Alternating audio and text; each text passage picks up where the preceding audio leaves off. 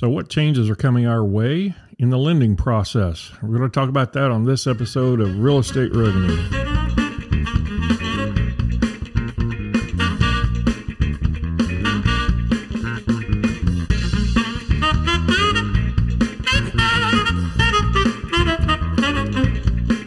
This is Real Estate Revenue.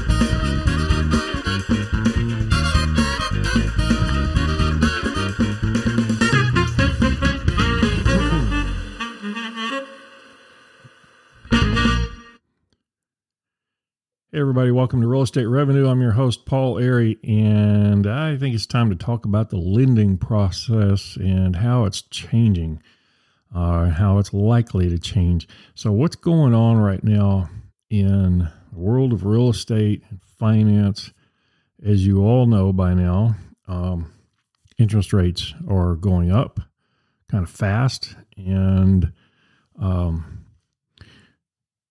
let's back up a little bit. Actually, the whether you know it or not or believe it, the Federal Reserve has pretty much manipulated the entire economy. I mean, that's kind of what they do, on an ongoing basis. But they have dumped so much money into the system. The government has borrowed so much money, and they lowered interest rates to a ridiculous low amount for the last few years. They should never have been that low. And right now, if you can get a mortgage at 6% or 7%, that's kind of a normal, that's where it should be anyway. It should be at around 6. I think 5 or 6% would be a good place for it to stay. That way we'd have a normal market in real estate. But they have raised it enough now that you would be lucky to get anything below a 7% on any kind of mortgage, residential or commercial. Even with an 800 credit score, I don't care. You're going to have to pay 6 or 7, probably 7%. Maybe you could get one for 6 if you put up enough down payment. And that's where the change comes in. That's what we're going to talk about. So what is going to happen? Well, likely the first thing that's going to happen is the lenders are going to require the buyers or the borrowers to put up more money.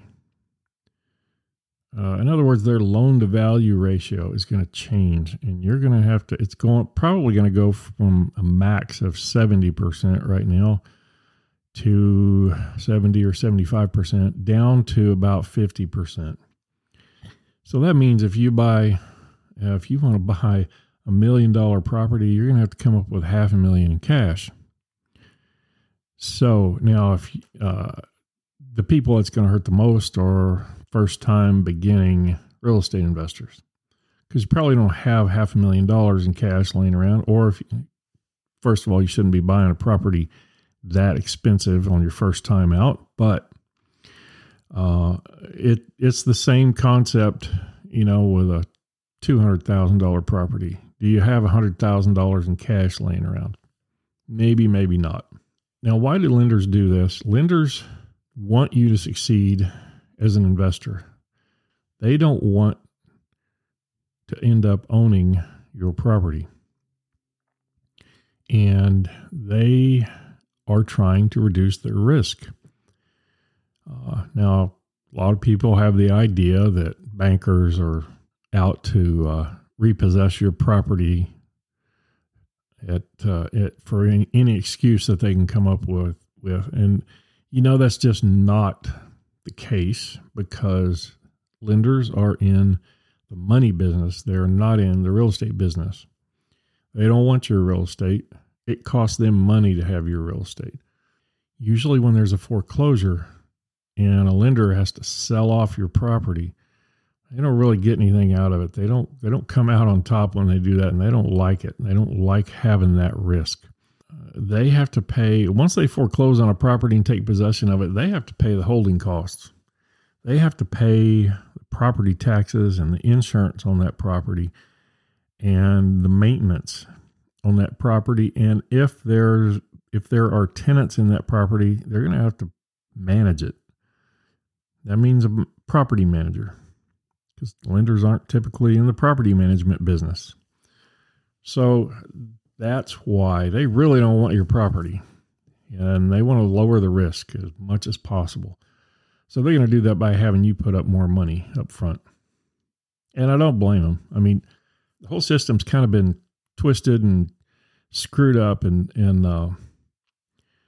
not really in anybody's favor, I don't think. Well, maybe the lender's favor, because their interest rates are, I mean, they have to pay interest rates too. I mean, they don't necessarily lend out their own money. They borrow money, and then they have a spread between what they're paying in interest and what you're paying them in interest. So, that spread may increase as interest rates go up. So it's possible they're making more money, but they're going to loan less money. They're going to lend out less money anyway. So I think the whole system is just kind of in a situation right now where there aren't going to be any winners, except for the people that have a lot of cash and can buy these properties when the price comes down. And the price will come down eventually. I'm sure that you've noticed there are a lot of people out there on the financial networks who just will not admit to themselves that we're in trouble. We have an economy that's standing on the edge of a cliff and is about to either fall over or jump off, one or the other. For some reason, they want to paint a pretty picture. And all the people who have told the truth and who have in the past correctly predicted the economic crashes, the economic hardships that have come along, all those people that have correctly predicted those based on their common sense analysis of the economy, they've all been kicked off of those shows. You don't see them on there anymore. They will not invite them back as a guest. And the people they have on are usually the Wall Street people, the hedge fund managers, the bankers, and these people want you to think that things are great. They want your money. They make money when you invest money in their funds, in their management funds, their hedge funds, whatever they operate. That's how they make money. So they don't want things to look bad. And really, they're just kind of putting their head in the sand and doing people a disservice, I believe. Changing the loan-to-value ratio is going to be one of the things that you're going to see happen. It may have already happened. Now, the next thing is the debt coverage service ratio. That's the ratio between the income that your property generates and the amount of money that you owe on the property, your debt service on that property. It's going to go up. It's going to be more difficult. So your property is going to either have to make more money or you're going to have to put more cash in it to keep the debt down. So those two things right there are going to guarantee that you have to come up with more cash to buy a property. So what do? Well, you're going to see a lot of people. You're going to see a lot of people not invest in real estate. You're probably going to see a lot of people getting together with partners to do it. But I think for the most part, you're probably going to see a lot of new investors, people who are just now getting started, backing off. And one of the things, I like to keep things on a common sense basis. Common sense in real estate is, you always hear the saying, cash is king. Well, cash is king, but so is common sense. Common sense is something that a lot of people don't have in real estate investing. And you have to have that to succeed. The ones that don't have it are the ones who usually end up failing. Now, what do I mean by that? Well, if you're a brand new investor, if you've never bought a property and you think you're going to get a 300-unit apartment complex, your first deal, that's not going to happen. You're not using common sense. Now, there are people out there teaching you to do that, telling you can do that, and they will gladly sell you a course and tell you how to buy a 300-unit apartment complex on your first deal, but it's not going to happen that way. There's a lot that goes into a property like that, and it's not just money. There are some seriously huge management hurdles to go through in running a property like that. And you need knowledge. So it's not just money. You have to have some knowledge. And as a beginning investor, you don't have it yet. And just the act of going out and finding the right management company or the right property manager, if you want to hire one and do it yourself, do it in-house, just that alone can make or break your property. Could be the difference between success and bankruptcy. Now, I'm not trying to scare you or be negative, but I'm just trying to tell you, use common sense. If you're a first-time investor, this is a good time coming up to start buying properties. And that's how I got started buying properties. It was the last time this happened. This was around 2010 to 2012 when property prices were pretty low. And that's when I started buying again. Hadn't done any real estate investing in years. And this is the best time to buy. The question is, what kind of property are you going to buy? When you do this, look at smaller properties first. Some single tenant, some 2-tenant, maybe 3-tenant office buildings, small buildings that you can easily put tenants into that are stable tenants, like insurance agents and hair salons and dentists and even lawyers. That type of anything medical, that type of tenant is a stable tenant. They don't like to move. A lot of those businesses like dentists and hair salons, it's expensive for them to move, and they prefer to stay put. So those are good tenants to put into a property. And a property like that, you're going to get for under $500,000. You're going to get I've bought them for under $200,000. And a little single tenant office building, one of the best ones you can get is, I've said it before on this show, one of the best ones you can get is a property that used to be a house and was turned into an office. Those types of properties are fantastic, especially for your first real estate investment. Your return on your investment is going to be really good, and usually you can get into them pretty cheap. And they're really nice properties. If you get one that was went through the right transition process, it could be a nice property. And if you're really lucky, you can find one that you can transition from a house, from something that's currently a house, into an office. Properties that are on a really busy street and people don't want to live there anymore, and they're selling off their houses and moving to a quieter neighborhood, and traffic has increased and the road's been widened, and it's no longer good for residential. And in fact, maybe even the zoning has been changed already to commercial.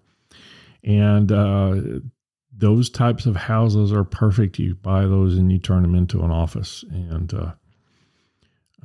there's profit there, good profit. So those two things are going to be changing in lending really quick. If they haven't already been, my guess is they probably have already done that. I have not applied for a real estate loan here in the last, recently. But I know bankers don't wait.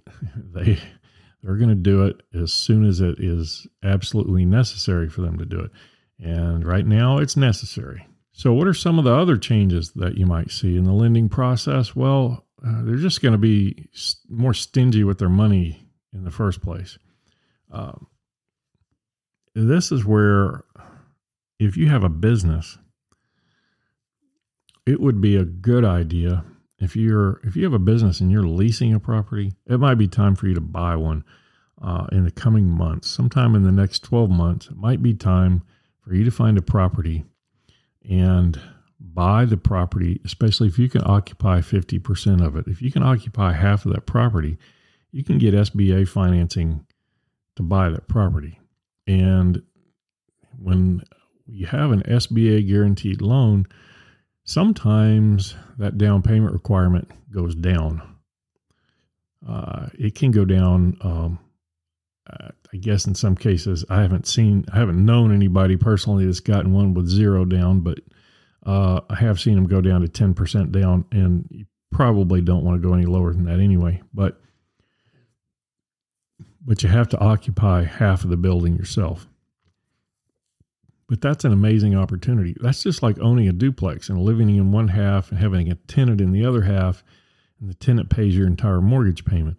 It can work out that way on your office property too, or on any other kind of property, a retail property, if you have a retail business. So that's something you might want to start thinking about doing.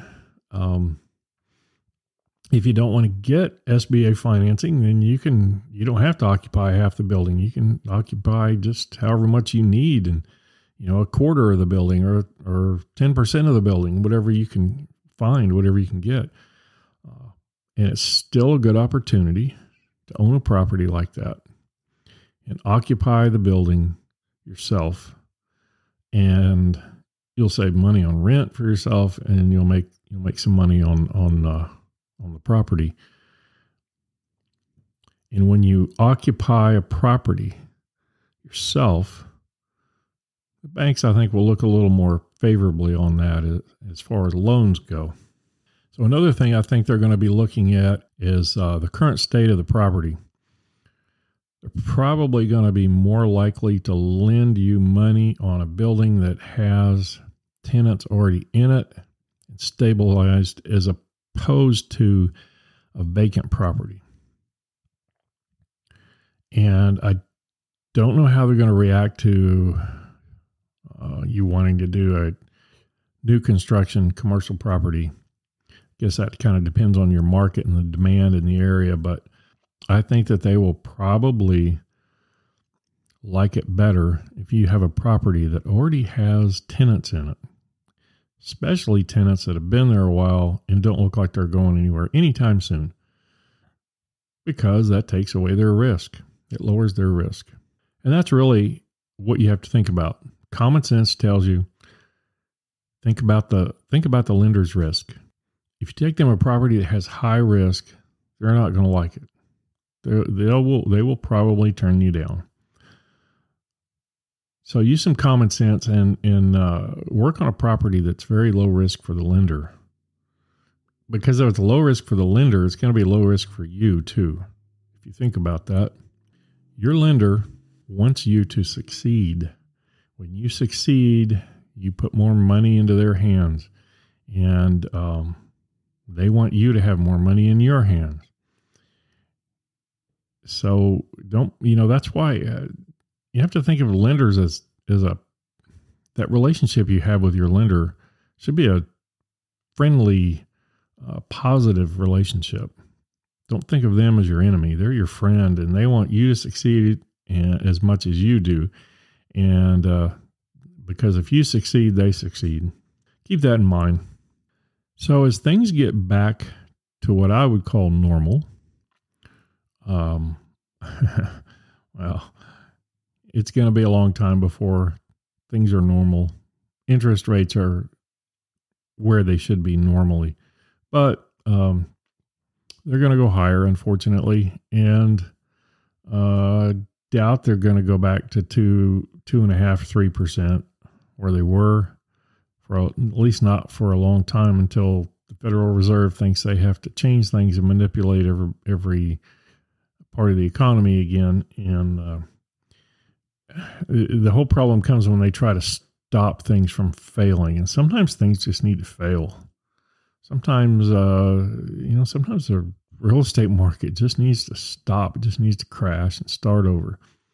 We have these cycles. I've talked about cycles before, and we have these cycles and we go through them. And every time we go through one, everybody says, well, this is different than last time. And it's not. It's the same. It's just, it may have a different cause, may appear to be different.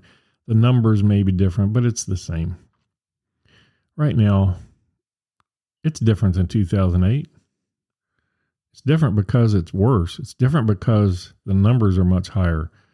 And the outcome's going to be the same. Well, the outcome's probably going to be worse, but the outcome is still going to be an unpleasant real estate crash for some people. Now, other people are going to benefit from it. And that's just the way it is. It's, some people, when there's a real estate crash, when the economy takes a nosedive, there are going to be people that go bankrupt, going to be people that go broke, and there are going to be people who get rich. And that's just how it happens. And if you have the cash, those are the people that are going to be rich. If you have cash, you're going to come out of this on top.